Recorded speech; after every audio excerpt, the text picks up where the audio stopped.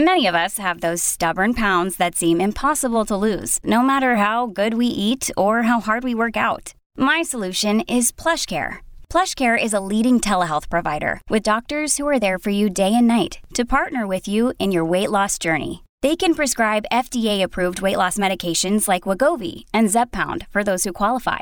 Plus, they accept most insurance plans. To get started, visit plushcare.com/weightloss. That's plushcare.com/weightloss.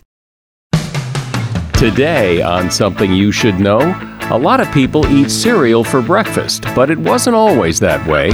I'll explain why and when that got started. Then, the science behind your daily decisions, like how much water to drink, should you sit or stand, when should you have your first cup of coffee. But actually, the first thing in the morning is not the best time to have a coffee. It's best to wait 2 to 3 hours after waking. And the reason for that is that you need to understand how coffee works. Also, why you should never give your dog meat from the table. And are human beings basically good? And if they are, why do we pay so much attention to the bad?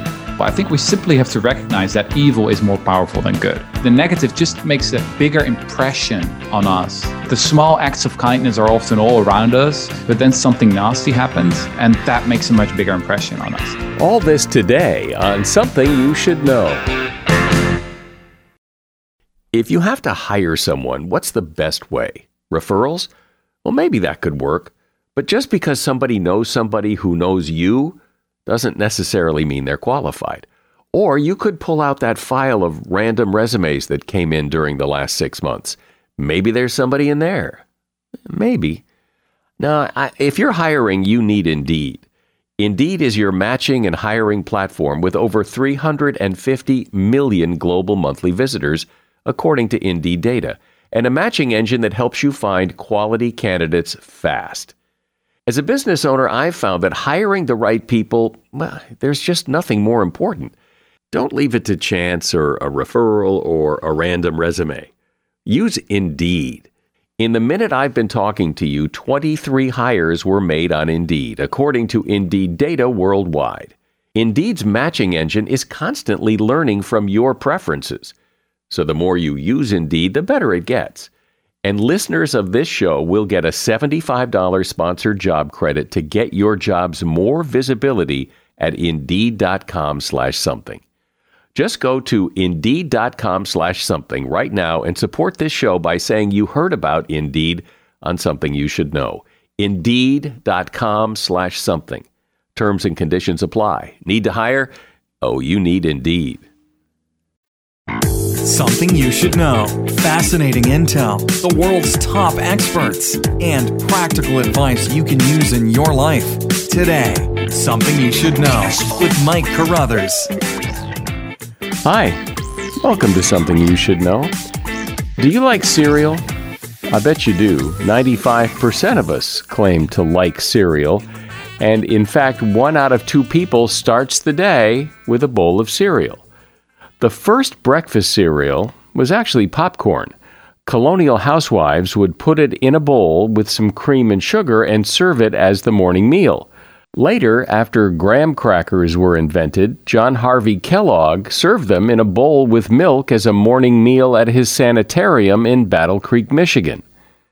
Cereal really took off in the 1940s and 50s with the introduction of Sugar Crisp.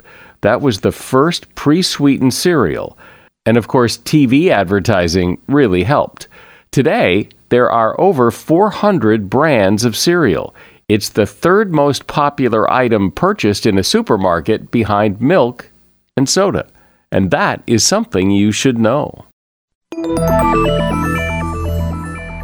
You have a daily routine, just like everyone else. You get up, you brush your teeth, you have some coffee, you do whatever it is you do, and you think whatever it is you think. But have you ever thought about if there's a better way, or if the way you think is actually the way other people think? We tend not to question our routine or our thought processes, but Stuart Farrimond does. He's looked at the science behind your routine and how you think. Stuart is a medical doctor and author who has been a guest here a few times in the past. He's a frequent guest on television and radio, and his latest book is called Live Your Best Life, 162 Reasons to Rethink Your Daily Routine. Hey, Stuart, welcome. Hey, Mike. Great to hear from you. So let's start with something I think everybody experiences, that you wake up and you're tired. It's like hard to get going, and yet you've just slept for who knows how many hours. So you would think that when you wake up, you'd be all refreshed and ready to go, but that's not the experience for a lot of people. A lot of it is due to your body clock. A lot of what hinges on our well-being and our happiness for the day is about understanding our body clock, and that we actually don't call the shots.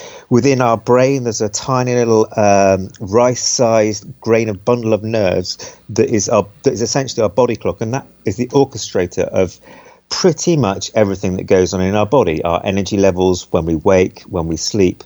And understanding what your body clock is, are you a morning lark, are you a night owl, helps you better understand when is the right time for you to wake up. So waking up in the morning is about getting into a routine and understanding when is the best and normal time to wake up in the morning. The other thing is that when you wake up and you feel really sluggish, that is called sleep inertia. And that basically means that your brain hasn't quite fired up into life. And essentially, when you've got that zombie feeling, if you were to do a brain scan or an EEG to look at the activity in your brain, then you'd notice that you actually keep falling back into sleep. So when you're in the morning and you're going, oh, what am I doing again today? That is literally your brain is slipping back into sleep, and that's called sleep inertia. And so that goes after 1 to 2 hours. And I think you just have to appreciate that these things are part of life. So get to know your body, get to know your body clock. So when is it the best time to have that first cup of coffee? Because I know most people, or many people, that's priority number one. My wife is exactly like that. She won't talk to me in the morning until she's had a coffee. But actually, the first thing in the morning is not the best time to have a coffee. It's best to wait 2 to 3 hours after waking. And the reason for that is that you need to understand how coffee works. And coffee works by blocking a brain hormone called adenosine. And that is a substance in the brain that makes you feel sleepy. And over the day, it's every passing hour, every passing minute, adenosine slowly creeps up. So it's the thing that in the evening makes you want to go to bed, makes you want to sleep. And when you wake up in the morning, adenosine is at rock bottom. It's the lowest point at any point in the day. And caffeine works by blocking that brain hormone, that sleep-inducing brain hormone. So if you're having it when you've got very, very low adenosine levels, it's basically not doing anything at all. It's nothing to block. So that's why you shouldn't have it first thing in the morning. Wait 2 to 3 hours before the adenosine levels have started to come up a little bit. And also at the same time, when you first wake up, the thing that does get you out of bed is this hormone. It's a stress hormone called cortisol. And that's at very high levels when you first wake up. So cortisol is high, adenosine is low. Actually, use your body's natural energy levels to get you going first thing in the morning, and then wait a couple of hours before you have your first strong coffee. Despite that medically sound advice of putting off your first cup of coffee, how many people like me who rely on that early morning cup, how many people you think minds you're going to change? Not very many. Not a single one. Interestingly, you can get a morning kind of kick out of coffee just by smelling it. There is studies that show that you may well get a bit of that hit just by sniffing it. So that's something that you can try if you want to try and hold off the coffee. Why does everyone's breath smell so bad in the morning? Yeah, a lot of that is because at nighttime, our salivary glands, they basically shut off.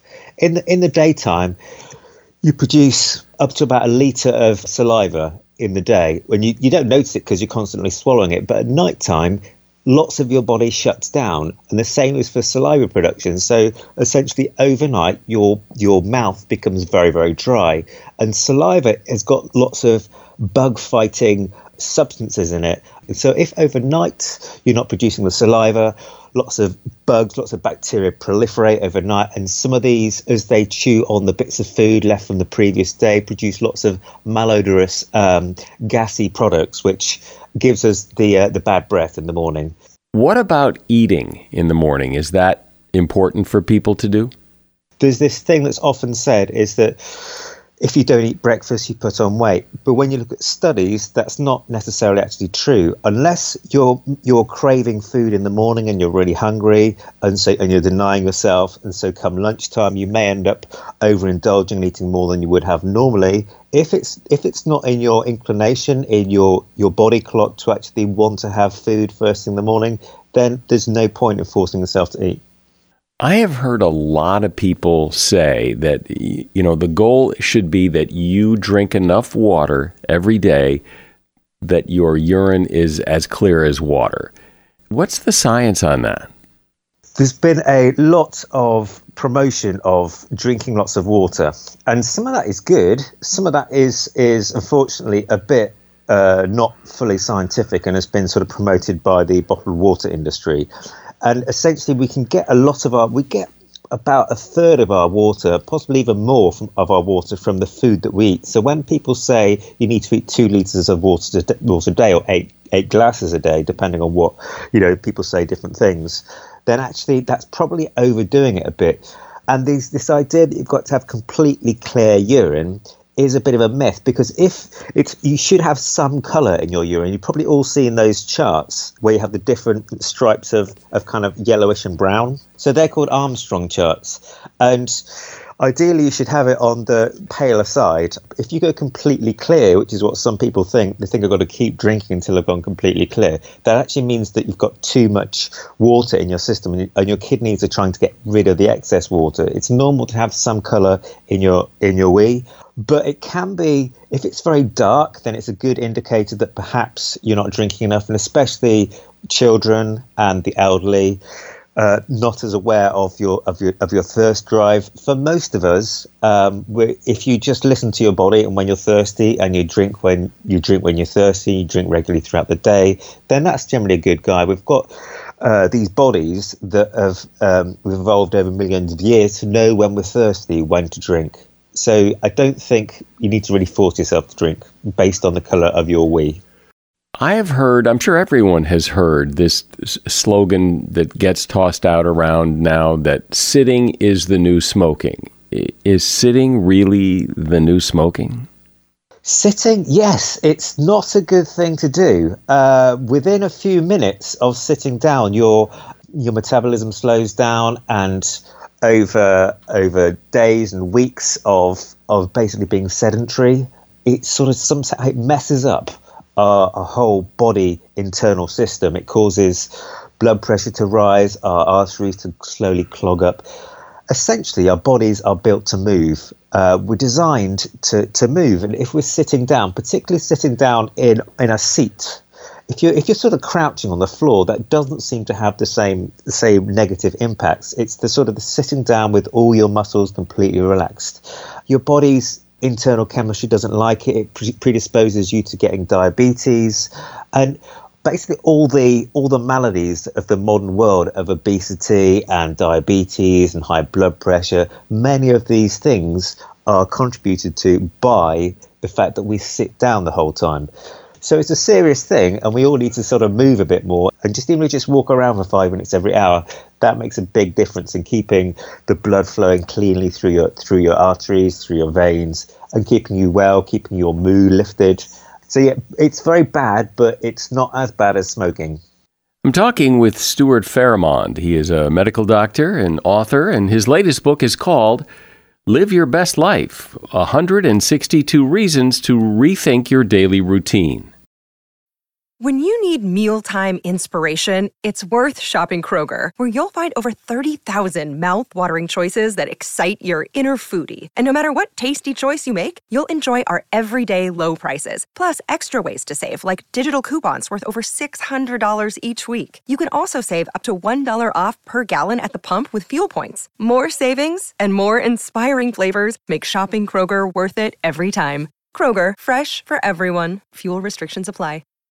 As a listener to Something You Should Know, I can only assume that you are someone who likes to learn about new and interesting things and bring more knowledge to work for you in your everyday life. I mean, that's kind of what Something You Should Know is all about. And so I want to invite you to listen to another podcast called TED Talks Daily. Now, you know about TED Talks, right? Many of the guests on Something You Should Know have done TED Talks. Well, you see, TED Talks Daily is a podcast that brings you a new TED Talk every weekday in less than 15 minutes. Join host Elise Hu. She goes beyond the headlines so you can hear about the big ideas shaping our future. Learn about things like sustainable fashion, embracing your entrepreneurial spirit, the future of robotics, and so much more. Like I said, if you like this podcast, Something You Should Know, I'm pretty sure you're going to like TED Talks Daily. And you get TED Talks Daily wherever you get your podcasts.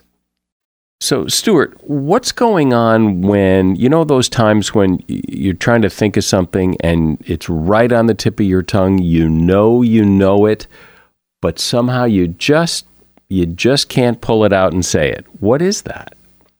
In our brain stores different pieces of information in different areas. So where you store the names of things is often in a very different part of the brain to where you store the image of a memory of something. And so the different facts that you have about something are stored in different parts of the brain, and sometimes those aren't linked up. So you may remember a feature about a word like the letter it begins with. An example I give in the book is, what's the name of an animal that's like a llama that begins with an A? And you can kind of think, oh, what is it? And because maybe it was something that you did when you were a kid at school, you've not been to a farm recently, you're trying to think, what is it? And you can kind of imagine what it is, but you can't quite work out what the word is, and you have to basically form like little breadcrumbs. You have to make connections between things between these two silos, if you like, of information in your brain, and you've got to sort of join them together. And if you've never made that connection before, then it's very difficult to form that bridge between the two things. And once you've found it, the answer to the question is it's an alpaca. But once you've found it, you need to strengthen that link between the two.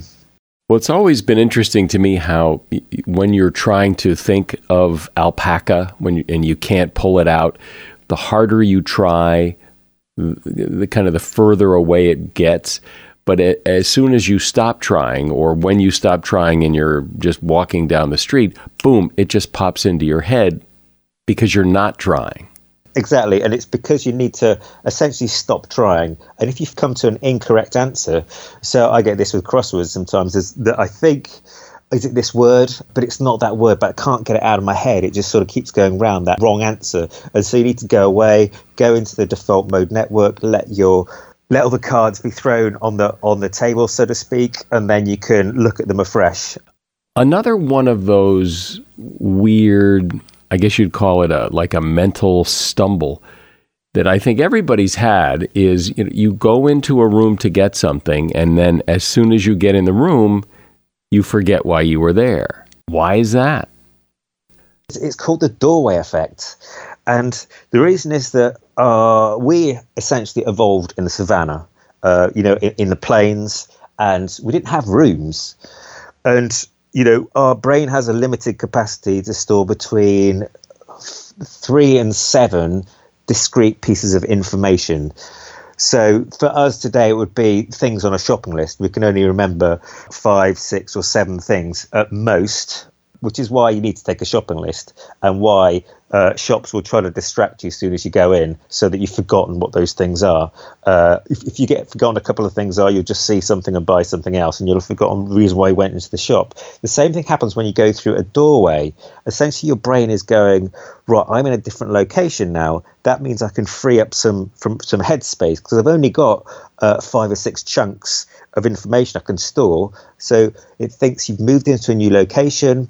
That old information is no longer relevant, so you lose that information. And even if you do this in virtual reality, you put a headset on and you go from one virtual room to another, you have this same effect, this bizarre thing of your brain assumes that information is no longer relevant, so it drops a couple of things off the list, thinking it needs to make space for more. But obviously when you're walking around the house, you go from one room to another and go, why did I walk upstairs again?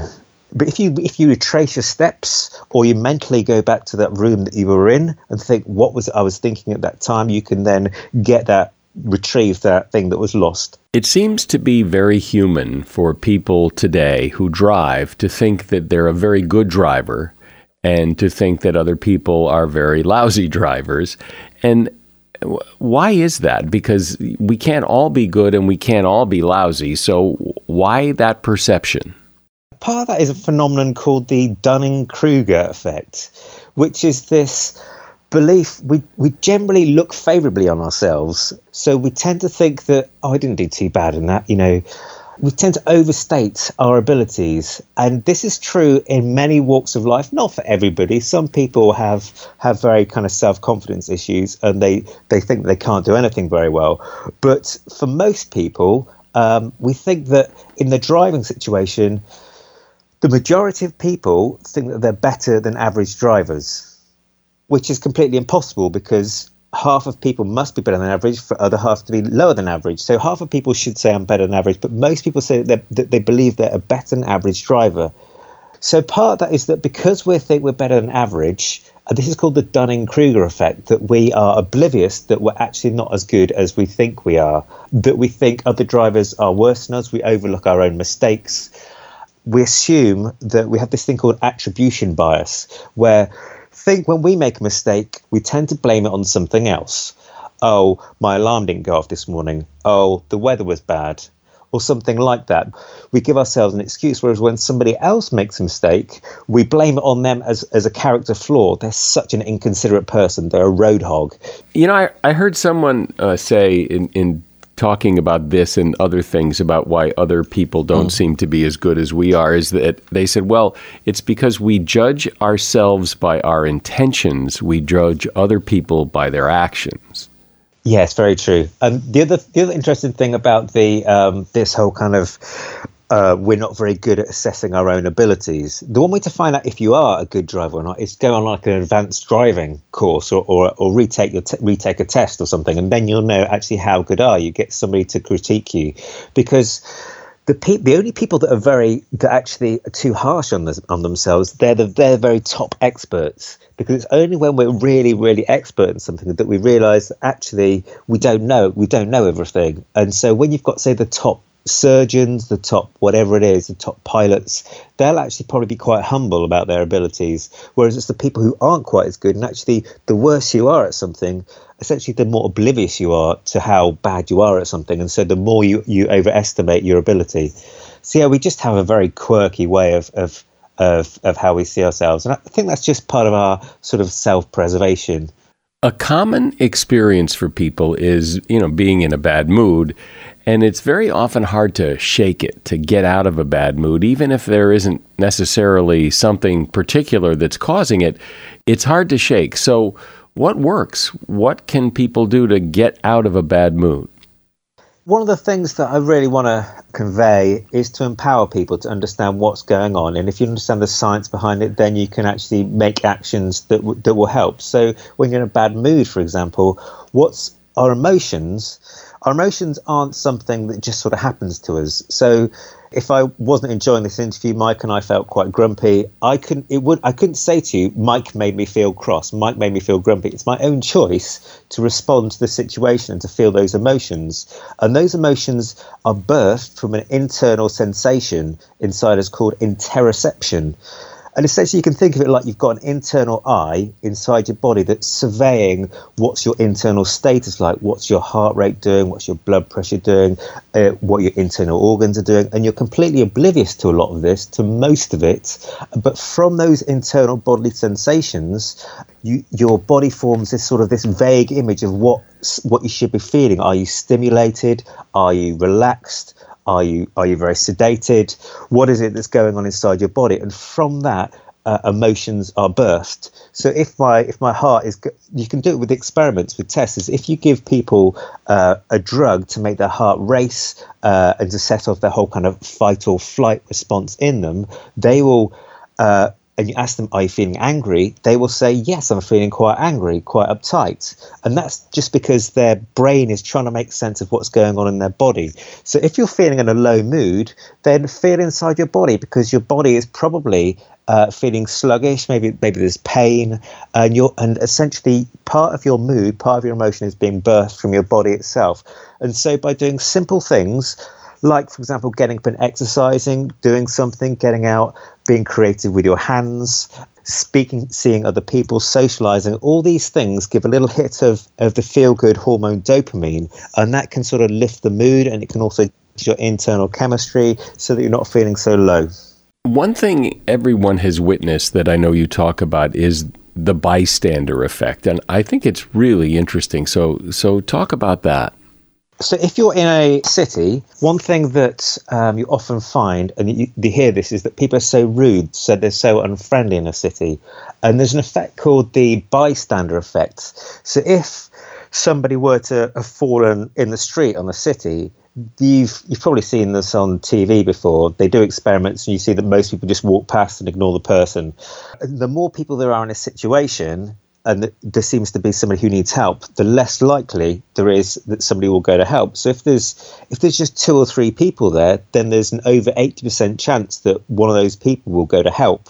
But the more and more people that there are there, when it gets to about 6 people, it goes down to about 30%. And as it gets more, the percentages get lower and lower.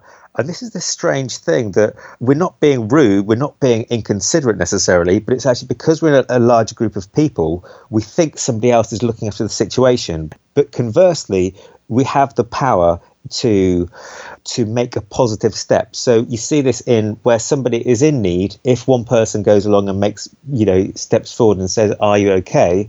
then other people follow suit. And it shows that just what 5% of a crowd do controls what the rest do.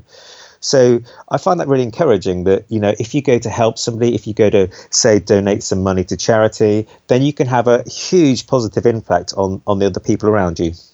Well, this has really been interesting because, as I said in the beginning, we do our daily routine. We think the way we think, and we don't analyze it. We don't look critically at why we do what we do or think what we think. And it's pretty interesting to, pull back the covers and take a deeper look. Stuart Pharamond has been my guest. Stuart is a medical doctor and author.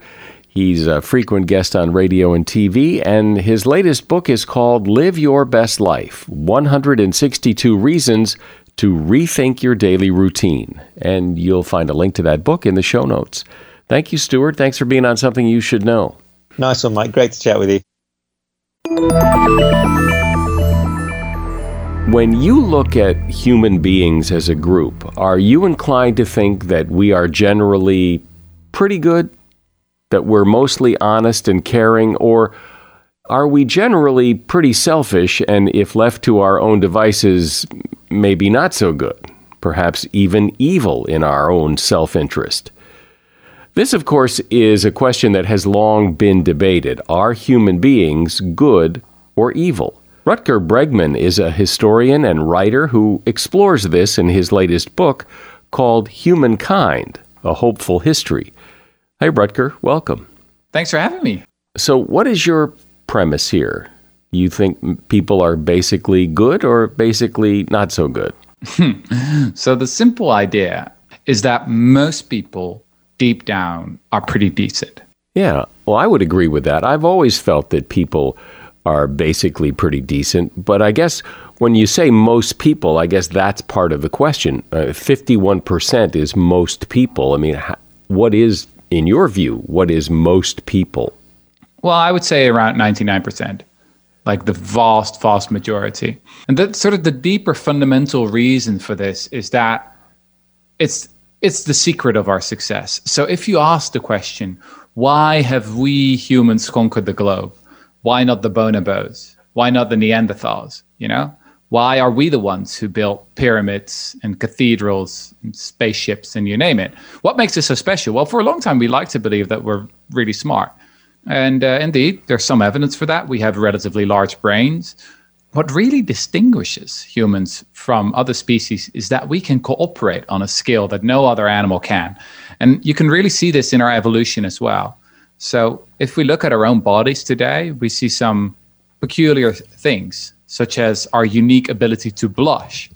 I thought that was a really fascinating thing to discover. We are pretty much the only species in the whole animal kingdom that blushes. We involuntarily give away our feelings to establish trust. Also, our eyes are totally unique among primates. So all the other primates have dark color around their irises. So you can't really check track their gazes. You can't really see what they're looking at. While we just have white around our eyes, so it's very easy to see what we are looking at and to look one another in the eye, which also establishes trust. Now, biologists have come to believe that this is no accident, but that it's actually been selected for over thousands of years. That for thousands of years, it was actually the friendliest and most empathetic among us who had the most kids, and so had the biggest chance of passing on their genes to the next generation. And this is, as I said, what they call survival of the friendliest. And it's pretty much the opposite of what I used to believe for a long time. Let's talk about, because I think people generally are decent, kind, nice people for the most part. But when you look at history and the events that changed history, it's a lot of times people not being very kind, protesting, disrupting, going against the grain. And that's what has shaped a lot of our culture. Absolutely. And, this is the big question that hangs over my work. How can you ever argue that people have evolved to be friendly if we all know that we're also the cruelest species in the animal kingdom? Which, that's clearly true. We do things that no other animal would think of doing. I've never heard of a penguin that says, well, let's lock up another group of penguins and exterminate them all. These are singularly human crimes, wars, genocides, ethnic cleansing. So the standard explanation for this, the most popular explanation for it in Western culture, is what scientists call veneer theory. Veneer theory is this idea that our civilization is only a thin layer, only a thin veneer. And that as soon as something happens, say a natural disaster or scarcity or a pandemic or something like that, that people revert to their true selves, which is very nasty, that we start looting, plundering, and become very violent. Now, what I tried to show that actually pretty much the opposite happens, that in times of crises, people actually start collaborating, and there's also often this explosion of altruism. But then that leaves me with the question, how can people still be horrible? Now, obviously, I can't give a sort of a 1-minute explanation of all the atrocities in World War II. But there's one key thing to keep in mind here, which is that very often we do the most horrible things in the name of the good. So when you look at wars or genocides, for example, they're almost never motivated by sadism, by people who just enjoy being violent or something like that, or by pure selfishness. No, very often they're actually highly moral phenomena where people do horrible things in the name of friendship, in the name of loyalty, and in the name of comradeship, because they don't want to let their own group down. And I guess this is the dark side of our friendliness. We humans, we just want to be liked. We just want to be part of a group. And that is exactly the problem so often. Well, it also seems that self-preservation is in the mix here, that, I'm nice and kind to everybody unless I'm feeling threatened and my family is feeling threatened, then I put them first. Doesn't necessarily mean I'm being cruel to other people, but it may come off that way because self-preservation is now front and center. I used to believe that as well, I really used to believe that. I remember a couple of years ago when I'd written an article about what happens after natural disasters. And I had looked into, quite a bit of the sociological evidence and discovered that we now have more than 700 case studies after, an earthquake or tsunami or something like that. And what researchers have found is pretty much the opposite of what you find in the press or in the Hollywood disaster movies. After a terrible disaster, what you see is this explosion of altruism where people from the left to the right, rich, poor, young, old, all start working together and try to save as many lives as possible. And mostly all the stories that you hear about, the looting, the plundering. We all remember Katrina, for example, where the press absolutely went nuts with talking about spreading all these rumors. What happens every time is that when the researchers come in and do the actual, proper research, they found that these were just rumors and that on the ground, something very different was happening. So I had written that article and I received an email from a Dutch professor in sociology. And he said that he always started class with a simple question to his first-year students. He said, imagine that you're in an airplane and the airplane crashes and it breaks in two parts. Now, on planet A, everyone panics, goes nuts. People trample over each other, and only the people who are strong and powerful get out of the plane, and the vulnerable and elderly are left behind. On planet B, people stay relatively calm and they help one another, and those who are old or disabled, they are helped out of the plane first. Now the question is, on which planet do we live?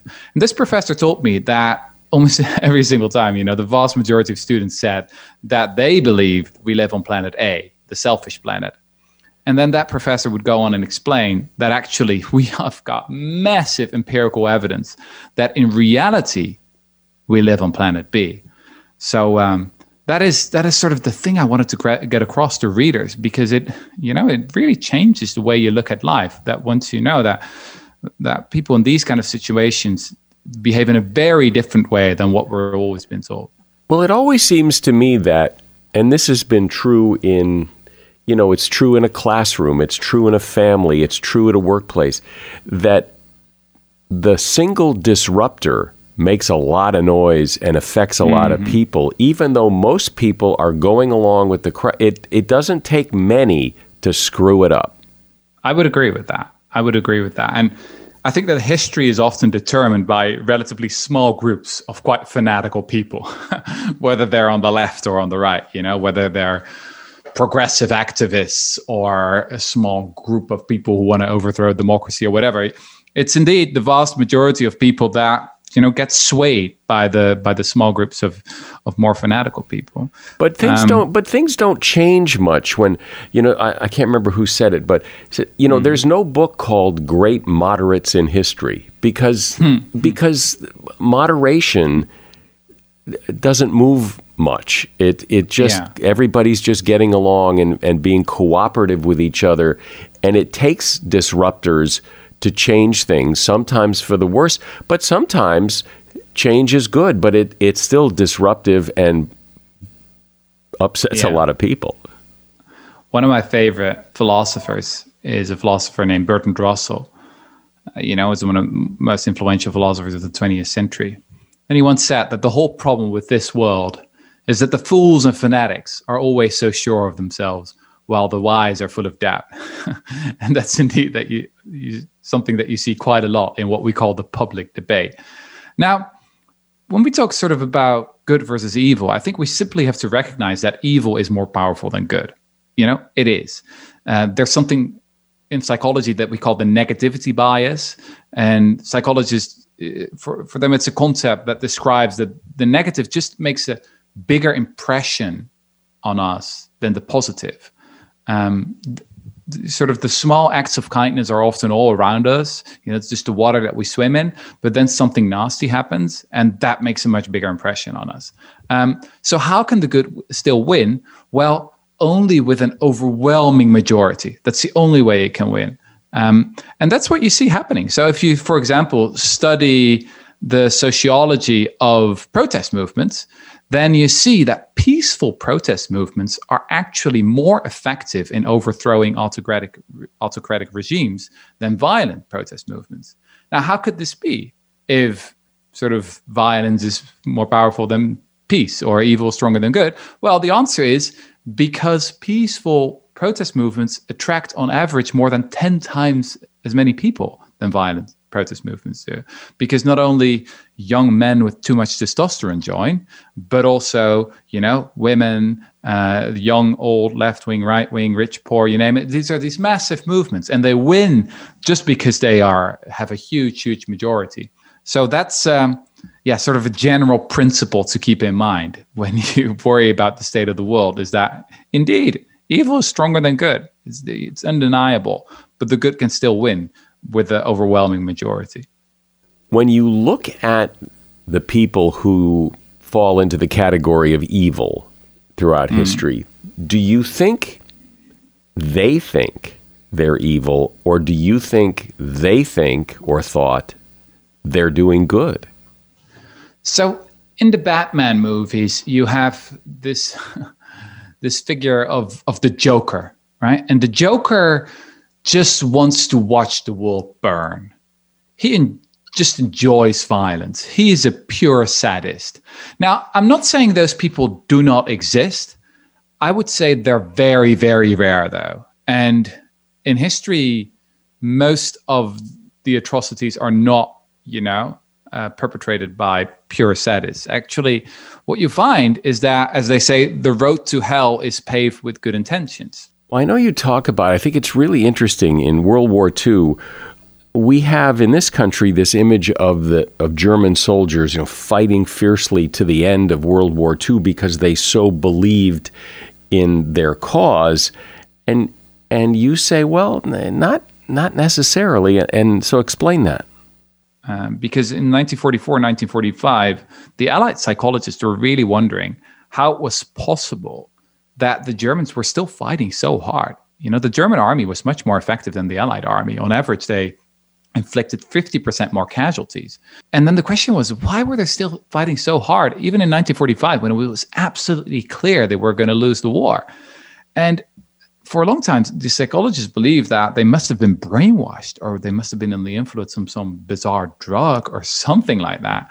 But then they started interviewing prisoners of war, and they discovered that the main ingredient, the main motivational force, was what we call in German Kameradschaft, comradeship. These soldiers just didn't want to let their friends down. They weren't fighting, or at least most of them weren't fighting because they were so ideologically motivated. Obviously, they were anti-Semitic, and obviously, they were nationalistic, but the main motivational force was really comradeship, and that they didn't want to let their friends down. And the German army command knew this. They made very sure that they would never separate friends, when they would deploy troops in other places, etc. It was very important to them that they kept these friends together. And that was one of the reasons why they kept fighting. So this is an example of how this yearning for friendship and loyalty can actually be abused. And so it does seem to me, my observation is that people are basically good. They want to help others. They want to help pull others up who are down. But we've set at least in this country, we've set the culture up in a way that it's sometimes hard to do that. We have here a horrible homeless problem in a lot of major cities, and I think people feel horrible about it, but they don't know what to do. You could write a check to a charity, but those homeless people are going to be there tomorrow. It doesn't fix anything. And so there's a frustration of wanting to do good and not feeling like you're making much of a difference. So you could argue that distance is at the heart of all of these problems. We humans are a fundamentally physical species, and we've evolved for face-to-face contact. We especially experience this right now in the middle of a pandemic, just how much we need to actually see each other, feel each other, smell each other, touch each other. And when that goes away, when the distance between people increase, then others become abstract. I think this is really interesting, by the way, if you look at the history and the psychology of violence. So if you watch series like Game of Thrones, then you might get the impression that violence is something that is pretty easy, that if you would send an average person, draft that person and send them to a war, then that person would easily shoot to kill, because that is just in our nature. Well, what history actually shows us, and there are many case studies that now have proven this, is that actually most people can't do that. We know that the vast majority of soldiers who were drafted to go to the Second World War actually didn't even manage to fire their guns. They couldn't do it because they hadn't been conditioned enough and didn't have enough, brainwashing in boot camps, etc. You need to really do your best as an army to make average people actually capable of violence. Now, how can we do that? We can do it by increasing the distance, both the physical distance and the psychological distance. So the history of warfare basically is all about this. We go from bows and arrows to cannons to artillery. If you look at the great battles of the 19th and the 20th century, think about the Battle of Waterloo or the Battle of the Somme during the First World War. The vast majority of casualties were committed or we're caused by artillery because it's relatively easy to push a button and then have an explosion far away. While it's very difficult to use a bayonet and shove it down someone. Most people are psychologically incapable of that. And if we're capable of it, then it's only after a long process in which we've increased the psychological distance with other people. This is what psychologists call dehumanization, where we look at other people and we don't really see people anymore. And that's the way I think many of us deal with the homeless. We just pass them by on the street, and too often we forget that they're people, just like us, who were born and loved once and now have been cast aside. Well, you started this conversation by talking about how one of the things that makes humans human is their ability to cooperate and to help each other. And you talk about the prisons in Norway. So tell that story.